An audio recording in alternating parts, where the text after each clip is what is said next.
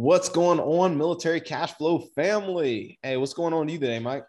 What's going on, man? So I just told you right before we started recording this about this whole little debacle with some of my finances. Long story short, guys, understand that sometimes you might get too big for your britches, and when it rains, it fucking pours. Literally, I got hit with everything all at once. And although I was very cash heavy, my reserves were great, it still wasn't enough. So I think this is just a good opportunity to realize, like, no matter how prepared you are and all the lessons you learn, things can still happen, right? We hear all these greats all the time talk about how they lost everything and they had to kind of build it from scratch. Luckily, I haven't lost everything, but I have been hit hard. So that's something I'm going through personally, and it's an opportunity to share it with the audience, guys. Like, shit happens no matter what part of the journey you're along. So that's my biggest, I guess, thing that's going on right now. But what about you, man? What you got going on? Hey, man, I think that's an awesome story, especially like with the guests, and we'll talk about that here in a little bit. But I mean, if you guys don't know, we do batch recording, right? So we actually haven't recorded in over 2 months. So we loaded up. So I think you're probably going to hear this sometime in late February, maybe. We're recording it in like mid-January. So, I mean, we're loaded up. So I say all that to say that there's a lot that's been going on over the last 2 months. I mean, you just heard Mike's story, right? He's dealing with some stuff and he's about to sell some things off and get himself right and everything. And yo, man, I've had some failures on my side too, man. So I already told you guys about, I was going back wholesaling, right? 2 months or like maybe 4 months ago. I was like, yeah, man, I'm getting back into wholesaling. It's already we already dismantled the wholesaling thing, man. I failed again, not once but twice. Failed twice, dude. So yeah, no longer wholesaling anymore. Right now, I'm just kind of sitting on some cash and trying to figure out what the next move is, man. So that's where I'm at right now. But just like today's guest, man, we keep moving forward, and we don't define it as a failure until we literally give up. And I'm not giving up. Obviously, Mike's not giving up. I gave up on wholesaling. So let me say that. But real estate. You changed direction. You changed direction. I did a pivot. I pivoted. Yeah, I didn't give up. But and Mike's not giving up, and neither is our guest Camille. So Camille Baldiga, right? He is he's down in Fayetteville, and he transitioned out of the Army. He was in it for 6 years, transitioned out, and then started getting into real estate. He got his license and then also started buying properties. And the biggest takeaway that I received from this story was just be careful on how fast you move. Right? How fast you move. We talk about a lot of things, but we also talk about a lot of the lessons that he learned because he was moving too fast and how he was structuring things with his partners. Great lessons learned. But at the end of it, it was still a huge success. So Mike. Yeah. So to that point, like he mentions in this podcast or in this interview, whatever, how much he's read, how much he's been told, how much he's been, how much he knew what the wrong answer was, and yet he still did it. And I think this is really important because that comes back to literally Dan and I, our experiences that we just told you, where we just had these recent failures. And we knew the right fucking answer, and we still got hit with it. So the whole point to this, guys, is like, you have to be comfortable going out there and experimenting. You have to, and you have to understand that L you take is just a lesson learned. And as long as you can define your failure from the beginning, which is my new fucking motto for 2022. I swear to God, that if you can define your failure from the beginning, then you can get through those types of loopholes. You know what I mean? So he covered a lot of stuff, and I'm really excited for you guys to hear this stuff. So without further ado, let's get to it. Hey, how's it going? This is Dan Wynn and Mike Glaspie, and this is the Military Cash Flow Podcast, where we teach service members how to build wealth and create passive cash flow through real estate. We cover real deals, real numbers, and real lessons learned from other successful investors. Now, whether you're watching this on YouTube or you're listening on the podcast, we need you to like, share, and subscribe. Now, let's get started creating this military cash flow. What's going on, Military Cash Flow family? Today we got Camille Baldiga on the show today. Hey, thanks a lot, Camille, for coming on. Please let us know a little bit about yourself, who you are, where you're from, and what you're doing in the real estate space. Yeah, absolutely. So my name's Camille. I'm a typical Polish dude from the Chicago suburbs. I'm 25 years old. I was in the military for like 6.5 years. I officially got out last May, June timeframe.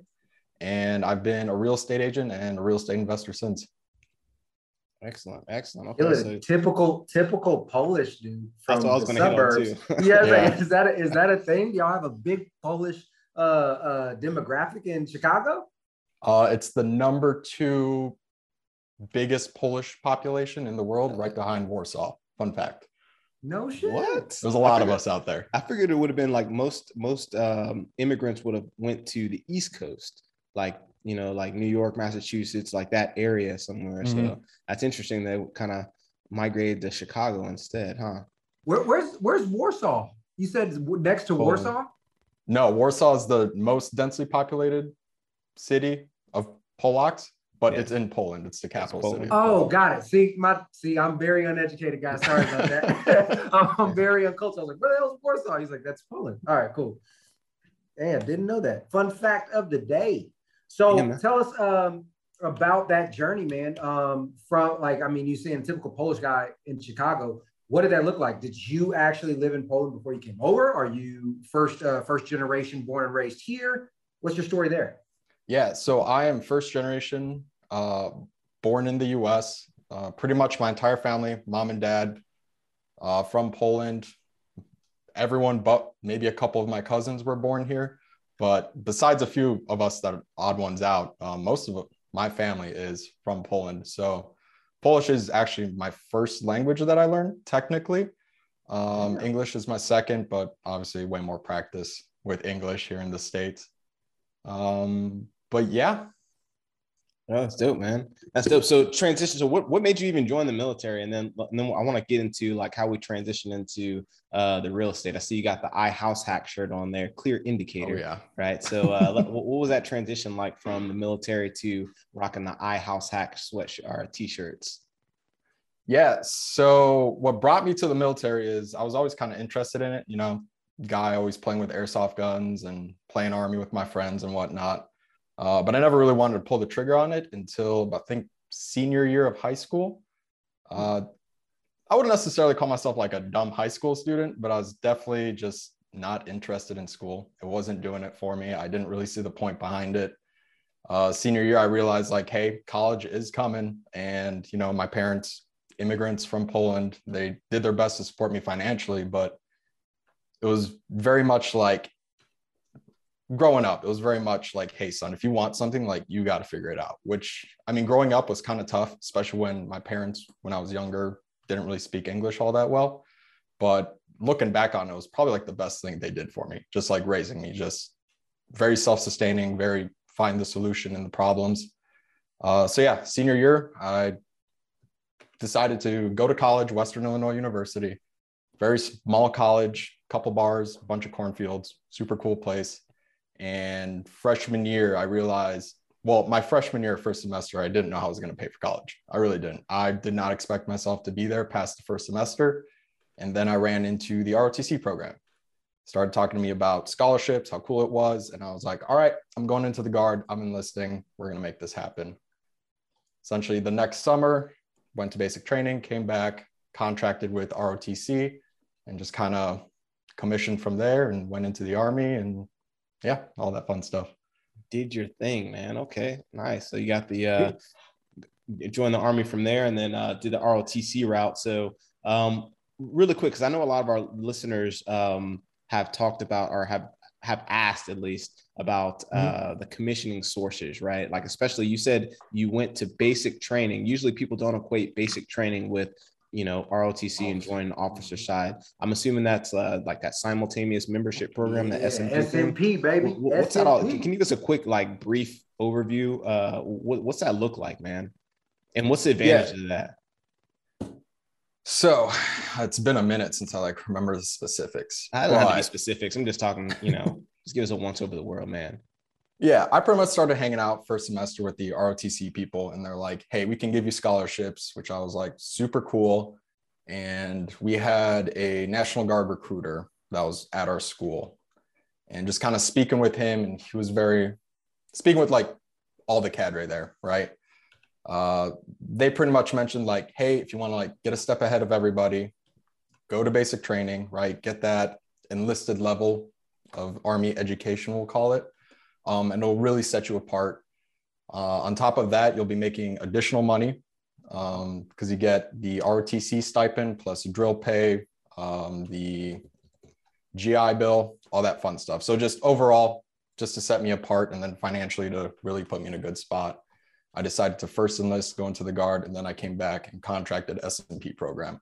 So I still did all your fun ROTC stuff, still did the FTXs, did all the labs, all that cool stuff, but I would still drill at a Guard unit once a month. And yeah, I was a cadet there. So it was like an assistant officer, which really meant I did everything from like a private level to captain level. It was a lot of experience, super fun. Nice, man. I'll tell you, man, I love the S&P program. It's not talked about enough. For those who don't know, I was in the S&P program and I elected to decline my commission, but I did the same thing. Another thing with the Guard is, depending on the time and depending on the MOS, you could potentially get a signing bonus for joining the S&P, or I'm sorry, for joining the Guard, right? And that carries over. As he mentioned, you have the RLT stipend plus the drill pay. And let's be honest, the drill pay is like a couple $100 a month. But when you're in college, that's a lot of goddamn money. You know what I mean? And to his point, tuition assistance too. So what I was doing now, I had to pay this back because I left the program. But I was able to take tuition assistance and the scholarship and actually receive a refund. So if you really play your shit right, I mean, you can make a lot of money doing that S&P program, man. You really can. One of the big things that I was like kind of low key jealous about, because I was a regular ROTC dude, right? And I almost wish I would have did the S&P program, because I noticed with them, when we all commissioned, they started off with like 3 to 4 years time in service. And if you guys don't realize, if you look at the pay scale, man, that's like a 500, it might even be more than that. It was like a $500 to $700 bone, or like a monthly difference between people who did the regular ROTC program and what they did. And meanwhile, all the advantages that Mike and both Camille have already outlined, plus you're starting off with additional time in service, which gives you an additional raise like throughout your military career. So it's a pretty cool, I thought it was a pretty cool thing. Isn't it something like if you so it's additional time in service. So, yeah, you're right, for the pay grade. So when you retire at 20, you basically retire with 24. Is that right? Yes, correct. Whatever it is. Like, so my wife, for example, she's got she's only been an officer for, I think like coming up on 3 years, maybe.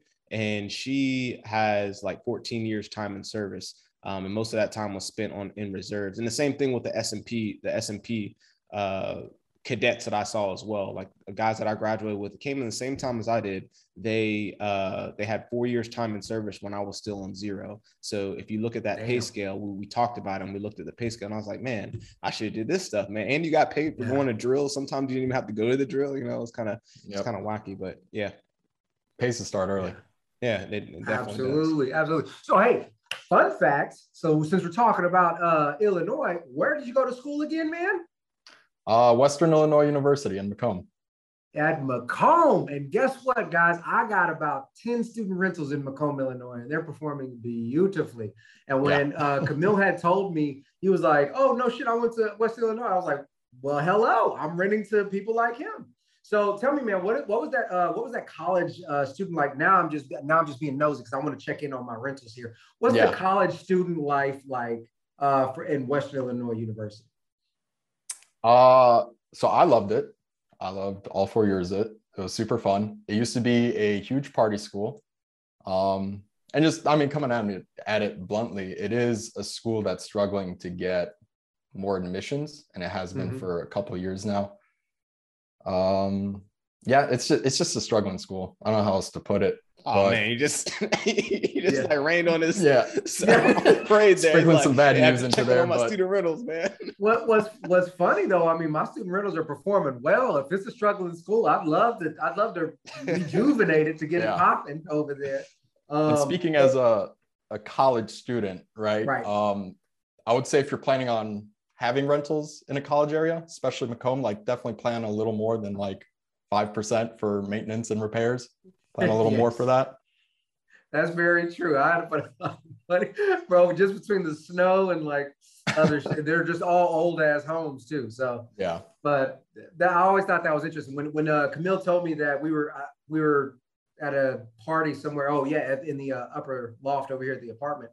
And man, I was like, who in the hell knows about Macomb? Nobody has ever heard of it. And sure as shit, he's been over there going to school. That's pretty awesome, man. Hey man, so tell us about that transition, man. So you made it out of ROTC, you graduated, you commissioned, and then you stepped into the military. Tell us about that, man. Was it everything that you hoped it to be? Oh, so I always knew I wasn't going to do the full 20. It just, I don't know. I would see the old crusty officers. I'm just like, I don't really enjoy what you're doing. I like the cool guy aspect of it, you know, just being with the soldiers, the platoon, all that stuff. I don't know. I went into active duty thinking I'm going to give it everything I've got, right? Just kind of, I don't know, plan is if I'm going to stay in for 20 years, but always have that thing in the back of my mind of like, have options so you can get out when you need to. Really gave it my all, not to like toot my own horn, but like I really gave it my all. You know what I mean? It was my job. Like I took pride in my job. I was going to do what I could. Went to Korea, had a great time there. But after that year, I was definitely burnt out. I was just physically, mentally, emotionally, I was just very burnt out. It was a very tough duty station to be at, especially if you're air defense. And then I came to Fort Bragg and a series of events happened. And there were things that like pushed me out of the military. And then there were things that pulled me out of the military, but I eventually decided just to pull the trigger and get out and pursue different things. Now, while you were transitioning or while you were experiencing all of that, all that the military had to offer you, giving it all, you're figuring out whether you want to, I mean, you pretty much already knew you were going to get out, but while you were going through that process, right, were you investing during that time, or had you gotten the real estate bug, or had that itch been scratched, or like, where did the discovery of real estate come from? Was it while you were in, or was it while you were out? Yeah. So I would say it all really started, I think, senior year, second semester when I was in college, because my college, I was a law enforcement major. So they had us intern with a law enforcement agency, which I did with the Illinois Conservation Police, kind of like game wardens. And the officer I would ride with would listen to Dave Ramsey, which, if you guys know, is, yeah.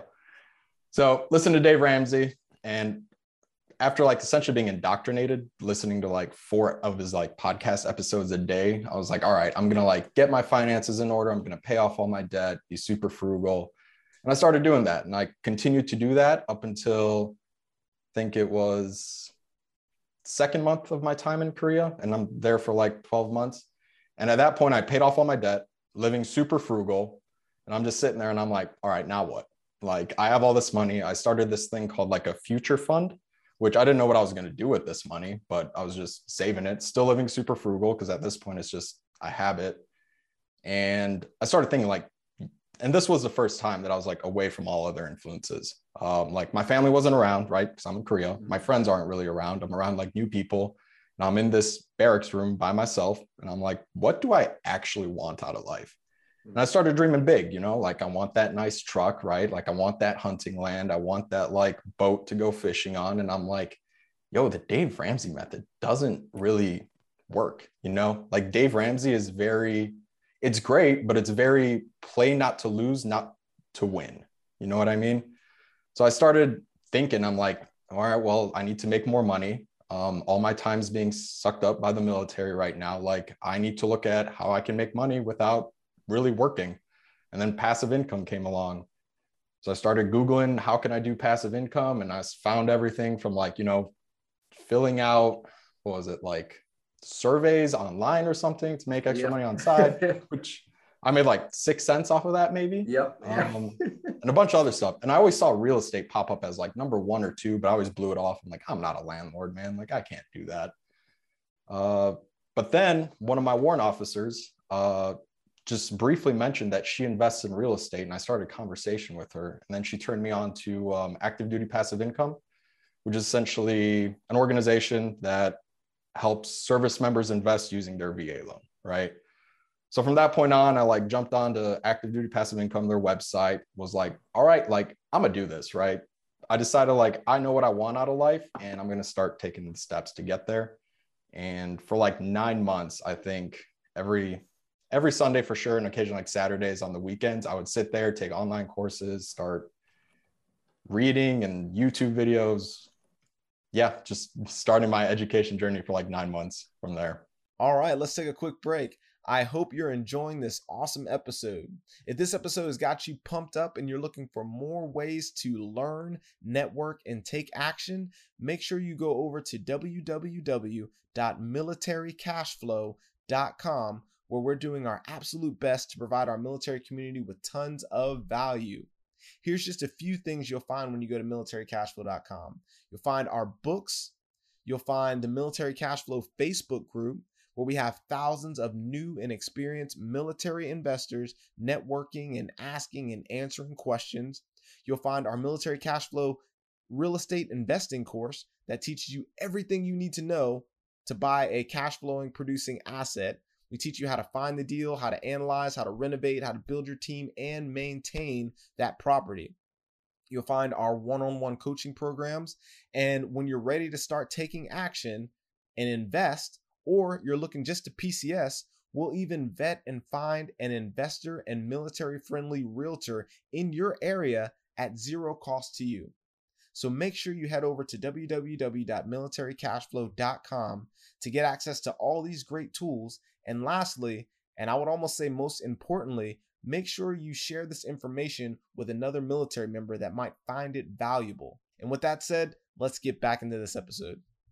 Yeah, man, that's usually how it starts, dude. I think a lot of people get introduced to, I guess they get introduced to real estate through like financial literacy, right? Just boning up on their just foundational skills, right? And Dave Ramsey is that person that, like, man, he's great with those foundational skills, those baby steps that he teaches and everything like that. The only issue comes when you get to like one of the higher steps. You know, he says like, hey, pay off your whole entire house before buying a rental property, or, you know, these little weird things. Like, man, you know, just like you said, play not to lose instead of playing to win, right? I think once you get to those higher steps, then it's time to kind of graduate onto, I guess, more of a Grant Cardone-ish like mindset, or Robert Kiyosaki mindset, right? Because I love the debate between like Dave Ramsey and anybody goddamn else, right? Or it's Susie Orman and Dave Ramsey over here and everybody else over here. And you know, Dave Ramsey and Susie Orman, they have a great place for those who need that introduction, who need the wake-up call, right? But to your point, Camille, like, after I paid off debt, I mean, why, after you're really understanding the full spectrum of financial literacy, why the hell would I pay off debt at a 2.7% interest rate that's locked in for 30 years? Why the fuck would I pay that off? Like, that's the cheapest money you'll ever find, right? So, I mean, there's always different layers, and kudos to you for being able to elevate above that, right? And see like, yo, all right, cool, I got it. I got my numbers right. I got my finances in order, but there's something more. And if you do that, you'll be, you're going to continue doing that, but you're planning to be set and put yourself financially, like, in a great financial place when you're like 65, man. I think that's who he teaches to. He speaks to everybody that's trying to get into the game and play that long game until you reach 65. Not like he doesn't really teach prosperity to 30 and 40-year-olds. He's talking about, you know, hey, let's make it to 65 and have this big retirement nest egg. And I mean, it's kind of weird. So that's a really good point, because I mean, you're right. He's speaking to the people who work the 9 to 5, who never have any ambitions to start their own business and everything else. As soon as you want to start your own business, you got to switch your source there. So Camille, where did that mindset of the lifestyle that you wanted, right? The lifestyle that you dreamt of, that you visioned, where did that mindset come from? Was it due to like your childhood where you're like, damn, I wish I had, or was it something you were exposed to while you were an adult? Talk to us a little bit about that. I think it's a combination of a lot of things. Definitely the way I was raised, right? Like, I don't want to speak like my parents didn't give me anything like growing up. They obviously did their best, but I mean, by doing their best, they were working all the time. You know what I mean? was very difficult to like spend time with them. When I did spend time with them, I would see how tired they were from working. And I'm just like, I don't know, like I knew it didn't have to be that way. And I think growing up, I was always kind of like a problem child. I always like to ask why, right? And just like very genuinely. And yeah, I don't know. I just started asking the question, like, why does life have to be like that? How are all these other people living like essentially a dream life, not working so hard, right? Like these successful business people, obviously someone's doing it, so it's doable. How?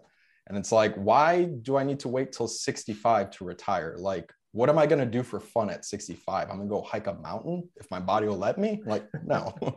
You know what I mean? So I'm like, there's things out there. I just need to find out how to do it. Does that answer the question? Oh yeah, for sure, for sure. So I think it's super important. Go ahead, Mike. Go ahead. Right. No, I was just going to say, I think it's super important for everybody to find their own little reason along the journey, right?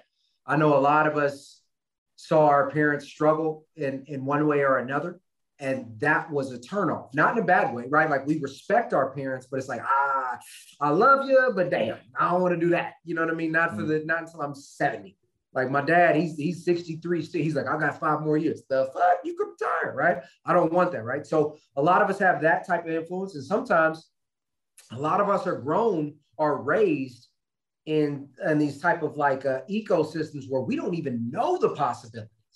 And it takes us to become 18, 19 or joining the military to realize like, oh shit, I could, people do this. I didn't eat my first steak until I was like 15. No, that's a true story.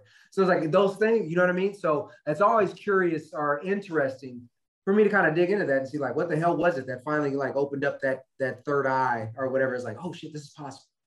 Yeah, man, that's one thing I really, no, go ahead. I'm sorry. Yeah, I just want to like throw in 2 cents. I do think the military is amazing at like just exposing you to this like weird petri dish of like everybody in the US. Yeah. And like just talking to like an officer who maybe is like has multiple businesses or maybe even a private who's like parents have like everything. It just opens or your a mind private so who has much. a PhD in, you know what I'm saying? Like that shit actually exists. It's like, what the fuck? You stole my point, man. That's exactly what I was gonna say, man. Like this military is so diverse, it's crazy, and not just like ethnicity wise, right? Just like even on financial scales, like how diverse it is ridiculous. And you can't really judge a book by its cover. Just like Mike said, man, I've had so many specialists, especially like immigrant specialists that have masters and PhDs, and like they're literally professionals in certain fields, or they were professionals where they came from. They came to America to get citizenship and then serve the country and stuff like that. So it's wild, man. Like you can get introduced and exposed to so much within the military, and that's one great thing. One awesome great thing about the military. So you spent 9 months, right, getting your financial education through YouTube. You got introduced to ADPI. You got, you're watching videos, reading books, and so on and so forth, right? What did you do with all that education, and what was the catalyst to like, hey, it's time to take action now? Like I know enough to be dangerous. Let me take action. Yeah, so I was set to PCS from Korea one of the first weeks in January. So it was like November prior to me PCSing, and I'm like, all right, like it's time to start pulling the trigger. I've been learning all this stuff for months now. I'm like, either I'm gonna do it or I'm not. So then I reached out on ADPI, sent a message on the Facebook group, and I'm just like, yo, anyone know a realtor in the Fayetteville area? From that point, ADPI got me in touch with Shelby Osborne from 5 Pillars, and we just started chatting from there. And I was like, yo, I'll be in the area, I want to say it was like February timeframe after my leave. But yeah, she was my real estate agent, and I'm like, I'm going to find a house and I'm going to house hack it. I'm going to make it work somehow. I don't know. I'm just going to figure it out. And it worked out great. Shelby helped me get a house, quickly got a roommate, started house hacking it, quickly got a girlfriend. She also moved in. Great house hack. And brag is good for that. Yeah. I just like how you threw in that like quickly got a girlfriend. Yeah, I believe me, I surprised I was out in Korea for the longest time, man. I'm in the States, man. I'm ready to get me a girl now. Yeah, surprised myself for sure. But yeah, had the house hack. And then before I even closed on the property, I think it was, Shelby asked me to go out to a Korean dinner with the 5 Pillars gang. And I'm just like, I mean, I don't really have friends. Sure, I'll hang out with my realtor. Why not? And I went to that dinner, hung out with everyone. Everyone was super cool. They started asking me like how I felt about the Army. And I mean, I just told the truth, like, yo, the shininess of it is fading, you know. I have some frustrations at that point. And they're like, all right, well, thought exercise. What if you left the Army, became a real estate agent, and used your commissions to fund your investing so you could retire? And I'm like, it literally took me like 15 minutes of thought, if that. And I'm just like, yeah, I'm gonna do it. I'm gonna burn the ships and I'm gonna make this happen. Dave Ramsey is somewhere frowning, and you're just at your. I know, right? Dave Ramsey.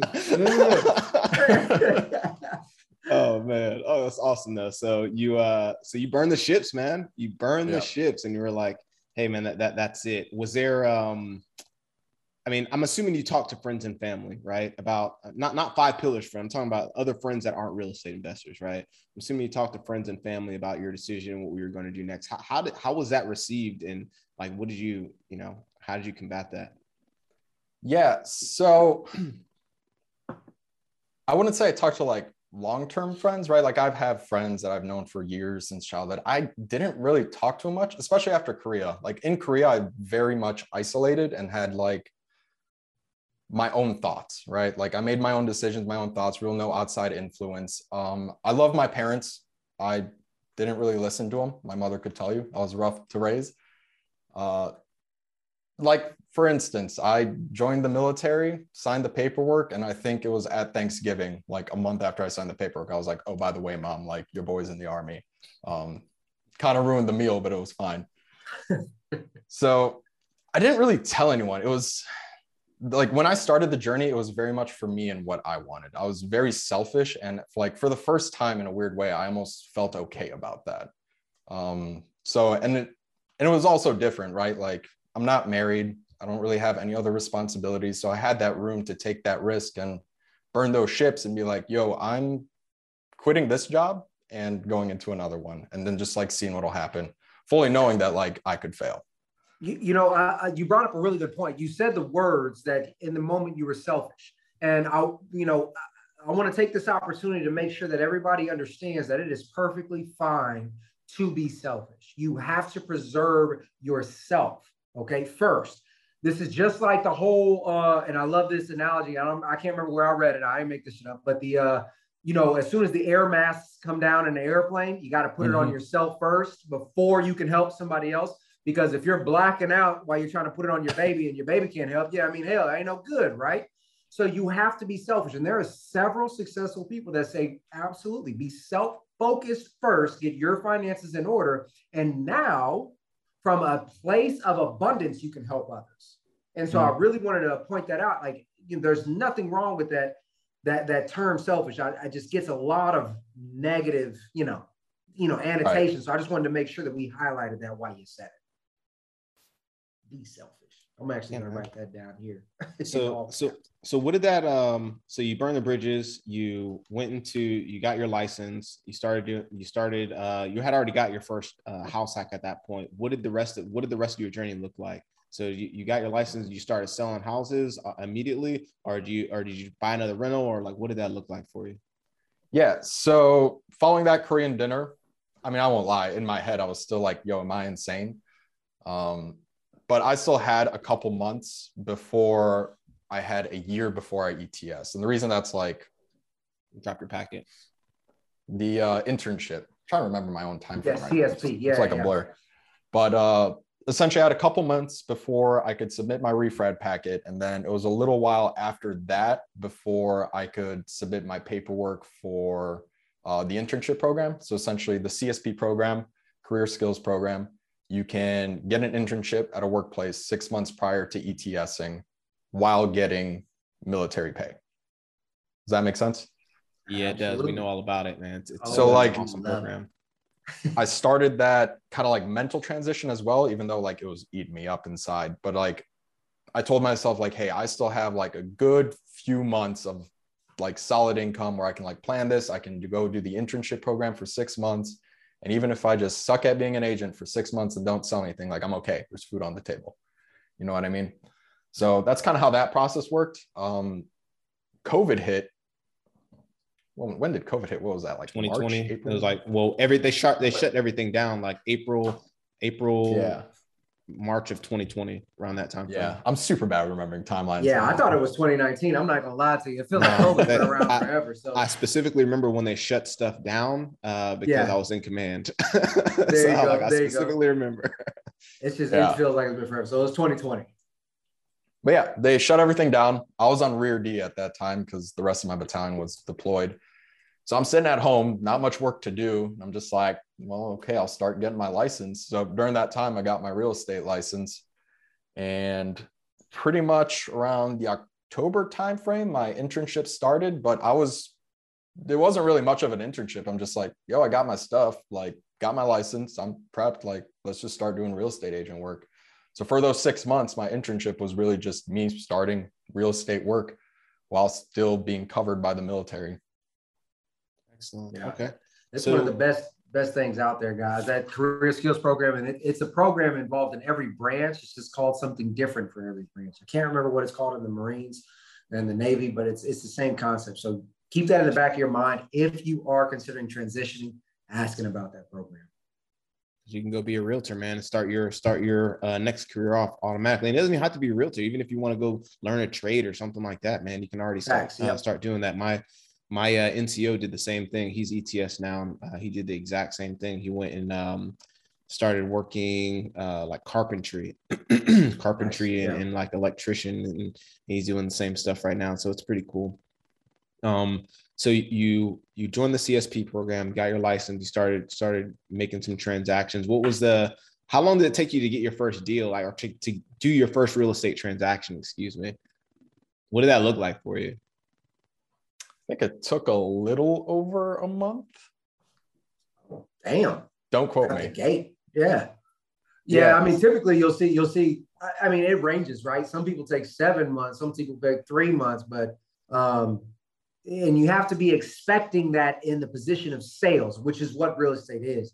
So a month is strong. I don't even remember, to be honest. It's been so long. It feels like it's been 4 years. Shit. But yeah. I don't know. I mean, I was obviously like part of the 5 Pillars group, which is, all investors, all like hot shot agents. I definitely like went into there like, all right, I need something to prove. And it was like, I would say, a little older, a little wiser. I was a little too hard on myself, but definitely would like beat myself up at the end of the day if I like wasn't making progress. I'm like, yo, something needs to happen. And then that like 6-month deadline of like, hey, the Army's not paying for anything anymore, just kept getting closer and closer. And that pressure built up. Yeah, man. So you got to make something shake, man. So you started making sales, and I'm assuming you started putting that into real estate. All right. So what did that look like for you, man? What was your first, or your second deal? But I'm assuming, well, let's just talk about your second deal. What did that look like for you, man? Yeah. So second deal, I was still in my internship, and the best part is, remember that future fund that I mentioned, Dave Ramsey style? I never got rid of that. I came back from Korea with like 50-ish K in the bank. And then when I bought my house hack, it was with a VA loan. So like little to no money down, paid like $3.5 grand for closing costs. So I'm like, I got money to play with. Met up with a couple other 5 Pillars agents, and we're just like, hey, let's like partner on a deal. Let's try and burst something. So we bought a rundown property, needed a lot of love. And we just started working on it from there. And I would say we went a little too fast, but I think we're up to 9 units right now. So we just kept trying to go as fast as we can, which, like, lesson learned, slow down a bit, but it'd be what it'd be. I love this, guys, because hindsight 2020, slow the fuck down. Everybody slow down. Like, I did the same thing. I went way too fast, and I'm paying for it today. But talk to us real quick about why you think you went too fast. I think that people need to understand. Here's 2 parts. One, you said that you held yourself to a higher standard in the beginning, and you were a little bit harder on yourself. So you beat yourself up.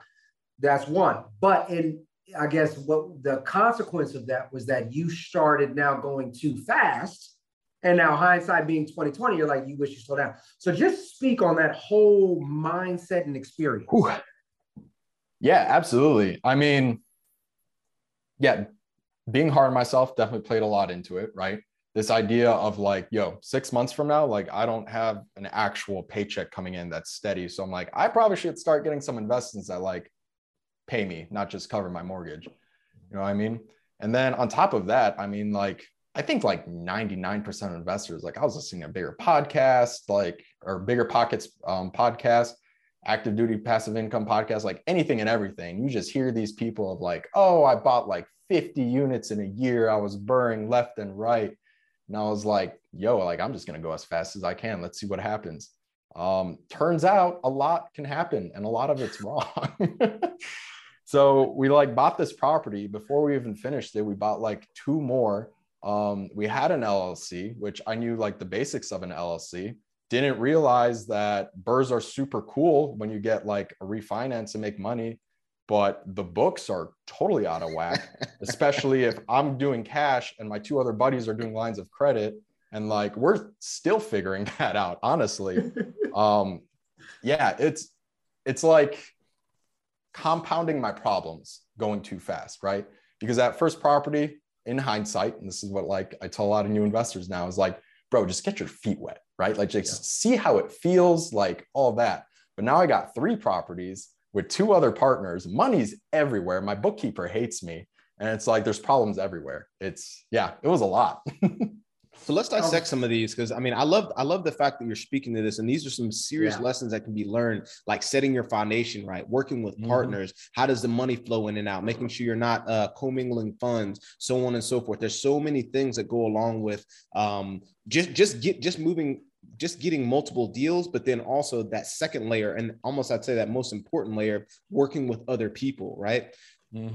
Let's dissect like one of the later deals. How do you structure the partnership, right? How are you guys spending on what did the finances look like? Let's kind of give a quick tutorial, because I know someone's out there listening like, man, dude, I wanted to do a partnership, but I don't even know what I really need to look out for right here. Like, what should I be looking at, and what are some of the things that I should be doing?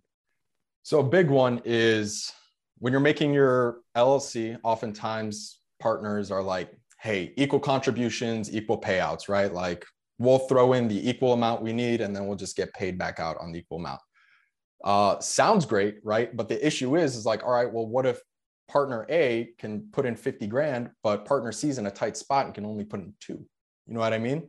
So now it's like, it's totally uneven. You would have to make, essentially how we started clean our stuff up is like a loan that like everybody only contributed 2 grand, but now he's got a $48,000 loan, which is great and all. But when you guys start taking profits, you got to pay back his loan.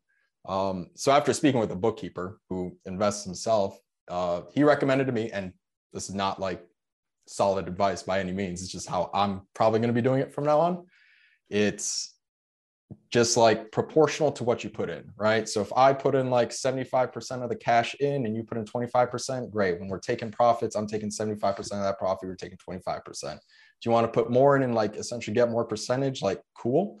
But it just makes things a lot easier, because now I'm in a problem where me and my other 2 partners are trying to like match each other's contributions, which is weird because I put all cash in, they put lines of credit, which I feel like I'm ranting right now. But when we pulled our money out, BRRRR got a little more than we put in, right? Top of the world, brand new investor. I just did a solid BRRRR. Problem is we paid back a line of credit. I didn't really get paid back. And then another buddy of mine got paid back lines of credit. So one of my buddies ended up he still owed money to this day, technically. Another buddy of mine owes money to the company, and I'm at like a flat even. And like, none of this was done intentionally, right? And I'm like, it's not like fights between me and the partners or anything, but we're just like, whoa, that was a slap to the face. We didn't think running a business is like that.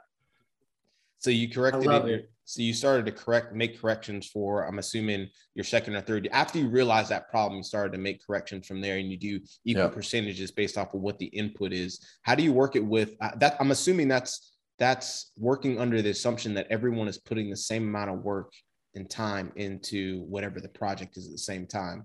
Yeah. Right? So that's another thing, right? Is very quickly we had to like identify our roles, because when we first created our LLC, super cool. We have an LLC, our names are on it, but it's like, no one was taking action. You know what I mean? Like no one was in charge. Nothing was really happening. We didn't know our jobs. So that's kind of where we had to start, is just divvying up like, all right, guys, we'll all look at like acquisitions. We'll like converse on what the numbers look like and whatnot, decide what to pull the trigger on.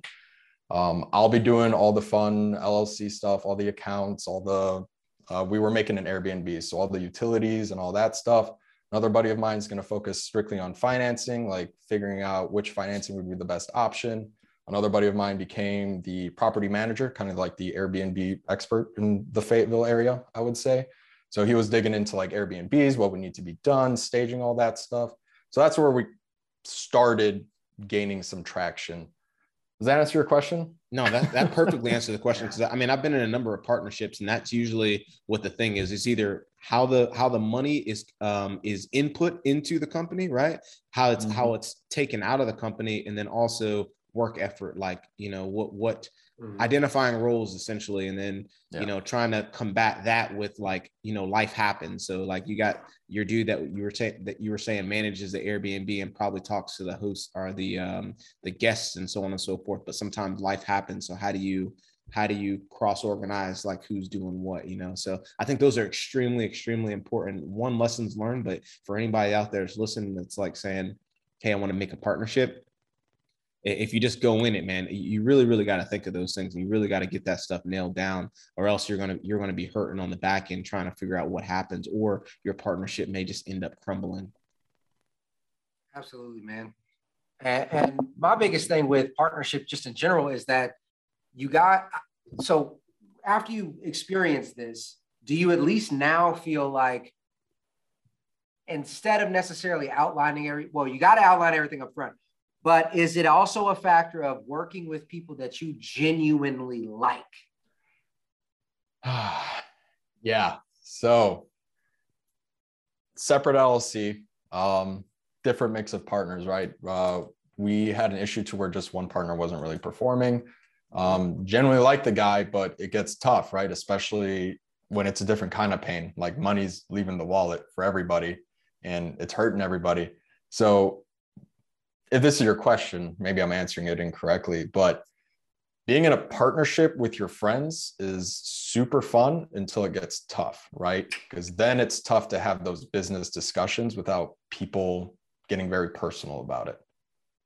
Absolutely. So my whole thing is, I've had to not kick out, I've had to buy out partners that I didn't necessarily gel with. I've had long, hard conversations about leaving partnerships. I've had long, hard conversations about everything else. And ultimately what you realize is a couple of things. One, you can lay out all roles and responsibilities from the beginning. And in fact, you can put it in the operating agreement. But if you just put in the operating agreement and you don't hold people accountable, that was just a waste of fucking time, waste of time and ink. You know what I mean? Yep. I agree with you 110%. You have to work with people that you genuinely like as business partners, not necessarily as friends. I got a lot of friends that I would never fucking sign a piece of paper with. I'll be like, nah, bro, we good. We good. We cool. We can drink or something, but no. We're not going to do business together. So that's a really good point, guys. And keep that in mind. Don't let your desire for growth and scale, like, put you in a position where it could hurt you in the long run. Like, you know, you have to be able to think critically.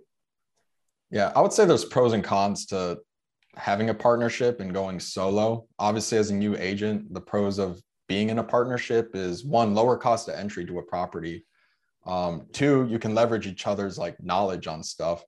And like, I would say three, if you're going to put sweat equity into it, I mean, you got like three dudes there. If like, for whatever instance, I'm sick or something, like I still got two buddies at the property that are working on it.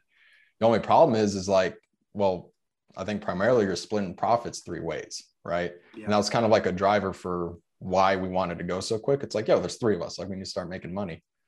And another con would just, you know, those like disagreements. You're essentially married to the guys, right? Like, I love my two buddies, but like I'm essentially married to them for life until we decide to dissolve the LLC, sell the properties, or whatever it be. But I could see myself in 20 years, like jumping and texting them, being like, yo, what's going on with this property? Like, you got to figure something out to do with it.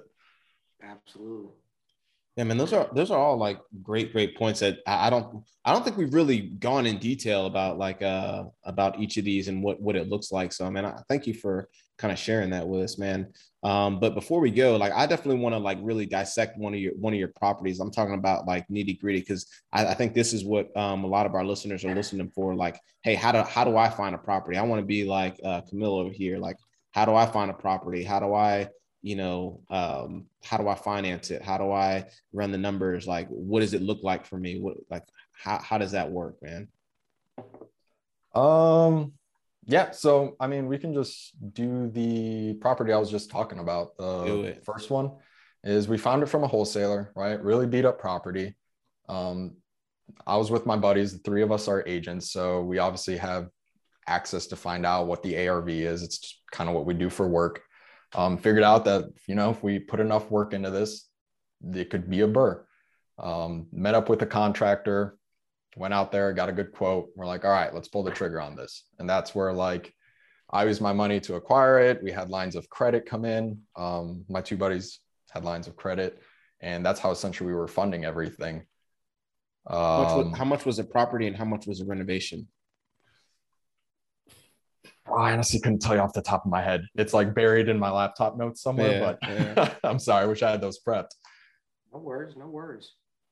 I mean, there's a lot of lessons with this property if you want me to keep going on that. But essentially, we anticipated reno being, I want to say like month, 2 months or something. And it was a pretty bad property. And we were putting our own sweat equity into it too. Like we were chopping trees down and there was like a jungle back there. Well, we had a contractor, which, we trusted. We're like, yeah, we're buddies with this guy. And it's like typical mistake. And it's like what everyone will tell you, right? Like slap you to your face and tell you like, yo, get everything the contractor is going to do in writing, right? Check up on them, be on them like white on rice. We didn't do this with this guy, right? We trusted him. We knew people that used them. So we're like, we're good. We're going to get taken care of. We're just going to keep working at it. Reno took longer. Reno didn't get done to how we needed it to. Some stuff didn't get done at all. Other issues were identified. And I think definitely a lesson learned is me and my buddies put so much sweat equity into that. And what we started with was just this pile of garbage, really.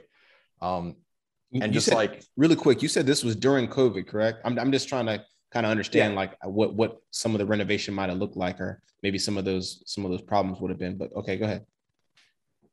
Yeah. So we put a lot of work into this property and it was already like way overdue as to when it was supposed to be done. And relatively speaking, right, to us, compared to what we started with, like it's probably looked pretty good, right? We're going to throw it up. Let's just throw it up on Airbnb. We'll start making money. It wasn't great. Objectively speaking, like you look at it, it wasn't a great property. And we quickly realized that because guests started telling us about problems with the property that were happening. And we just started getting negative reviews and we're like, hey, we're shooting ourselves in the foot. So we ended up taking the property off the market, went in, like re-inspected it, started identifying issues that weren't fixed the first time, other issues that arose, and it just wasn't done to a good quality. And just kind of like lesson learned is like, don't get too emotionally attached, even if you're like there sweating in the sun every day. And what was the other one? Be on your contractor. And yeah, we ended up paying way more. I think we like doubled what we should have paid in rental costs because it wasn't done right the first time. So God, I'm glad you said this. So everybody listening right now, I want you to understand something. Everybody that has been through this type of shit has said the same thing. Always be on your contractor. Make sure that you come, with an expectation and it's in writing. Make sure potentially that you get 2 quotes. Don't let your emotions get in the way. Be objective, so forth and so on. And it's coming from experience. And even from all of us who have read that shit and have been told that shit, we have done it. Everybody on this podcast has lost money to a fucking contractor. Yep. Guys, just do your due diligence. Do it right the first time. Otherwise, we'll have you on the show and you'll be telling us the same goddamn thing. So I'm glad you're sharing that though, because I think it's extremely important that people continue to hear it, right? These are lessons learned. And no matter how much you read, no matter how much you see on YouTube, no matter how much you are, spoken to until somebody's blue in the face, you have to kind of go through those experiences to really understand it. And what we're trying to prevent is that our audience, everybody listening, can avoid those experiences. You guys just listen. Just fucking listen. Yo, so man. Thank you for sharing that. Mike's like 100% with that, dude. Like, because I knew all of that stuff, and I actually did try all of that stuff. Like, I made sure I had a couple more, like I think 3 or 4 contractor quotes and all of that, and I still got burned. Even after trying, stayed on top of the contractor, man. These contractors, man. Some of them are tricky, dude. Some of them are tricky. We made a video like a while back on how not to get screwed over by contractors, like 10 ways to not get screwed over by contractors like I did. You know what I mean? So I think that's definitely solid points, man. But I chalk it up to education, though. I mean, I guarantee you, like those little small things that you're learning, you learn with a contract. I think you said that was your first deal, right? Did you make the same mistake on your deals 2 through 9? You want to know the worst part? Oh, geez, man. I was trying to use you as a good example, man. Jeez. Not only did I make the same mistake, but like same deal. Like one of my buddies knew this contractor, super good dude. Like he's a buddy and he wants to do real estate investing. So he struck a deal with him like, hey, we'll start a separate LLC. You can be a partner and you'll do stuff at cost. And like in return, you'll get, like a cut of the profits. But we can go faster and it'll open up more investment opportunities because rental won't cost as much. Got burned. And now trying to figure that out with the LLC. So yeah, not only did I not learn my lesson the first time, I made it worse. I learned the hard way, I guess. Oh man, you had to go back and repeat that course, man. But they're at the end of the day, they're all essentially what they all are, man. They're all courses, all lessons to be learned, man. And you can continue to, to add to your, real estate experience and keep moving forward, man. I want to end it on a good note though. Like, so yeah, I know you got 9 units, man. And I'm assuming you're cash flowing. I'm assuming because you started like at the beginning of 2020 or maybe like 2019 or something like that, that most of your stuff is appreciated significantly in value. Oh, yeah. Okay. So even after all that, if you're listening, even after all that, you hear all the mistakes that Camille's making, there's still money to be made, man. Like you can trip up, you can screw up. And I think someone else said it on a podcast, man, time heals all real estate wounds, basically, dude. Like it really does, man. Cause you can buy a piece of crap property. You can sink 50K into it. You can screw it up. And then in 20 years or 10 years, you hold that bad boy long enough, you're going to get your money back. You're going to get your money back, man. So, yeah, I think that's good. That's good stuff, man. Yeah, I will say this, like as many times as I got kicked in my teeth and like as many times as it was avoidable, like after 2 years, like I'm financially independent. Like granted, I'm not like balling, I'm not in a Lambo, but I live frugal, still have that Dave Ramsey kind of lifestyle. It's just like a habit for me. I don't need much. And like I'm financially independent now. I wouldn't change a thing. Excellent. That's the best part about this, guys, is you got to understand that, real estate is a vehicle to get us into these certain financial situations, but you can fuck it up just as fast as you got it. You know what I mean? 2 years, people are going to hear is fast, right? It is fast. But I mean, yeah, you can mess that up if you allowed for that lifestyle inflation and all this other stuff. So kudos to you for setting a perfect example of, hey, look, hard, focused work can actually yield the type of outcome that we're looking for. And the best part about it is you're just getting started. We still got a lot, we still got a lot more real estate to do. So we're running up on time now, but basically what we want to do is kind of summarize all of this stuff here. So you covered a lot of different lessons learned on your end, but if you had to give one piece of advice for somebody just getting started in their real estate journey, what would that be? So I would definitely say define your failure, right? Like we always talk about defining your success. Like, what would it mean? Like, what does success mean to you? I think it's equally important to define what failure means to you. And this was kind of my mentality when I was like taking these big risks, leaving the military, doing a job I never thought I would do. It's like, I was completely okay if I messed myself up financially for years. I had to move back in with my parents in Chicago. And I had to get a part-time job selling like Chicago style hot dogs like I did in high school, right? That wasn't failure to me. Like I'm still in the game. I'm still swinging. I'm going to figure it out. Failure to me would have been if I just decided to quit and like not pursue it anymore. You know what I mean? I wasn't going to allow myself to fall off that journey, because then that would be true failure to me. I'm still to this day willing to get kicked in the teeth enough, but I'm still going to make it work. Does that make sense?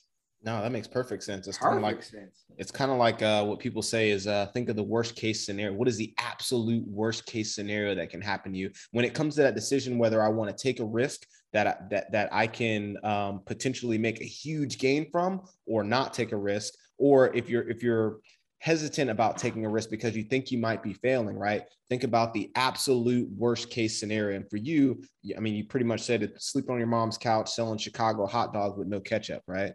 That's a big thing in Chicago, right? No ketchup, only mustard. Oh yeah. But so that seems like that was kind of the worst case scenario for you. But then to add on to that, you're like, hey, what is failure to me? Define failure. And it's really just giving up, man. Like, I think that's awesome, man. That's brilliant. I gotta say, man, I needed to hear those exact words tonight because I'm feeling like I'm struggling right now, just mentally and everything else, but I always say, what's funny is because Dan just brought it up. I always say, what's the worst that can happen? I always say that, but I've never heard it phrased that way, as define your failure.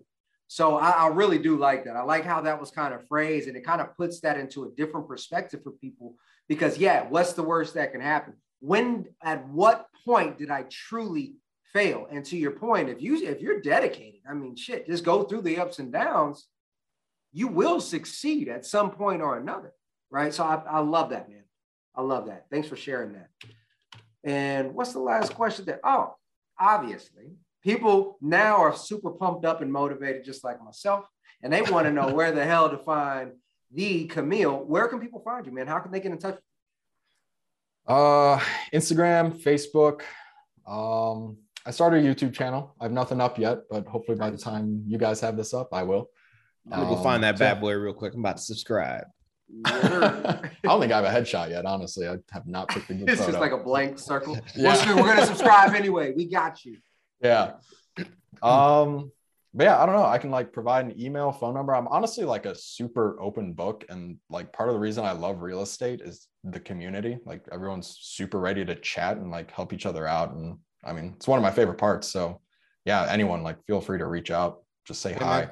Give them the contacts. Where do they reach you at? Feel free to give whatever you want to, and then we'll put them down in the show notes. We got your stuff, and we're going to put them down in the show notes either way. But still, if they want to hear you on the airwaves, maybe they're driving and, airwaves. Well, what's up? You can go ahead. Oh, you mean like my actual phone number and email right now? If you whatever you want to give, whatever you want to give. Don't be giving out your mama's phone number and stuff. Whatever you want to give. Yeah, no. Instagram, just Camille Baldiga. YouTube, Camille Baldiga. It might be a little hard because it's a super weird name. Facebook, Camille Baldiga. And then I'll just shoot you guys my like email and phone number. You can throw it into the notes, and I think it'll be the best. Got it. Excellent. Hey man, well, thanks so much for coming on, Camille. It's been great conversation. Loved everything you shared with us. You got any last words? No, really appreciate you guys having me on. This was awesome. Excellent. Yeah, man. I love it, man. Thank you for coming on and sharing that knowledge. I'm going to literally be running around talking about define your failure. That's my new motto for 2022. I love it. All right, man. Well, with that, hey, if you're listening to this on podcast, and hit that follow button, or hit whatever button you need to. I don't know what button is on podcast, man, but leave us a 5-star review. We really appreciate those too. If you're watching this on YouTube, leave us a comment below. If you got a question for Camille, I'm sure he'll be on there. You heard he got a YouTube page, so make sure to go to that and subscribe as well. Hit the like button, hit the subscribe button, and then share this with any service members that may find this valuable, man. That's the key thing. We're here talking about how cool it is to be in this network and to be talking to other real estate professionals who are also in the military or have served in the military, man. Share this information, man. Everybody's not exposed to it, so it really helps us out. With that, you got anything, Mike? No, that's it. All right, this is Dan Wynn.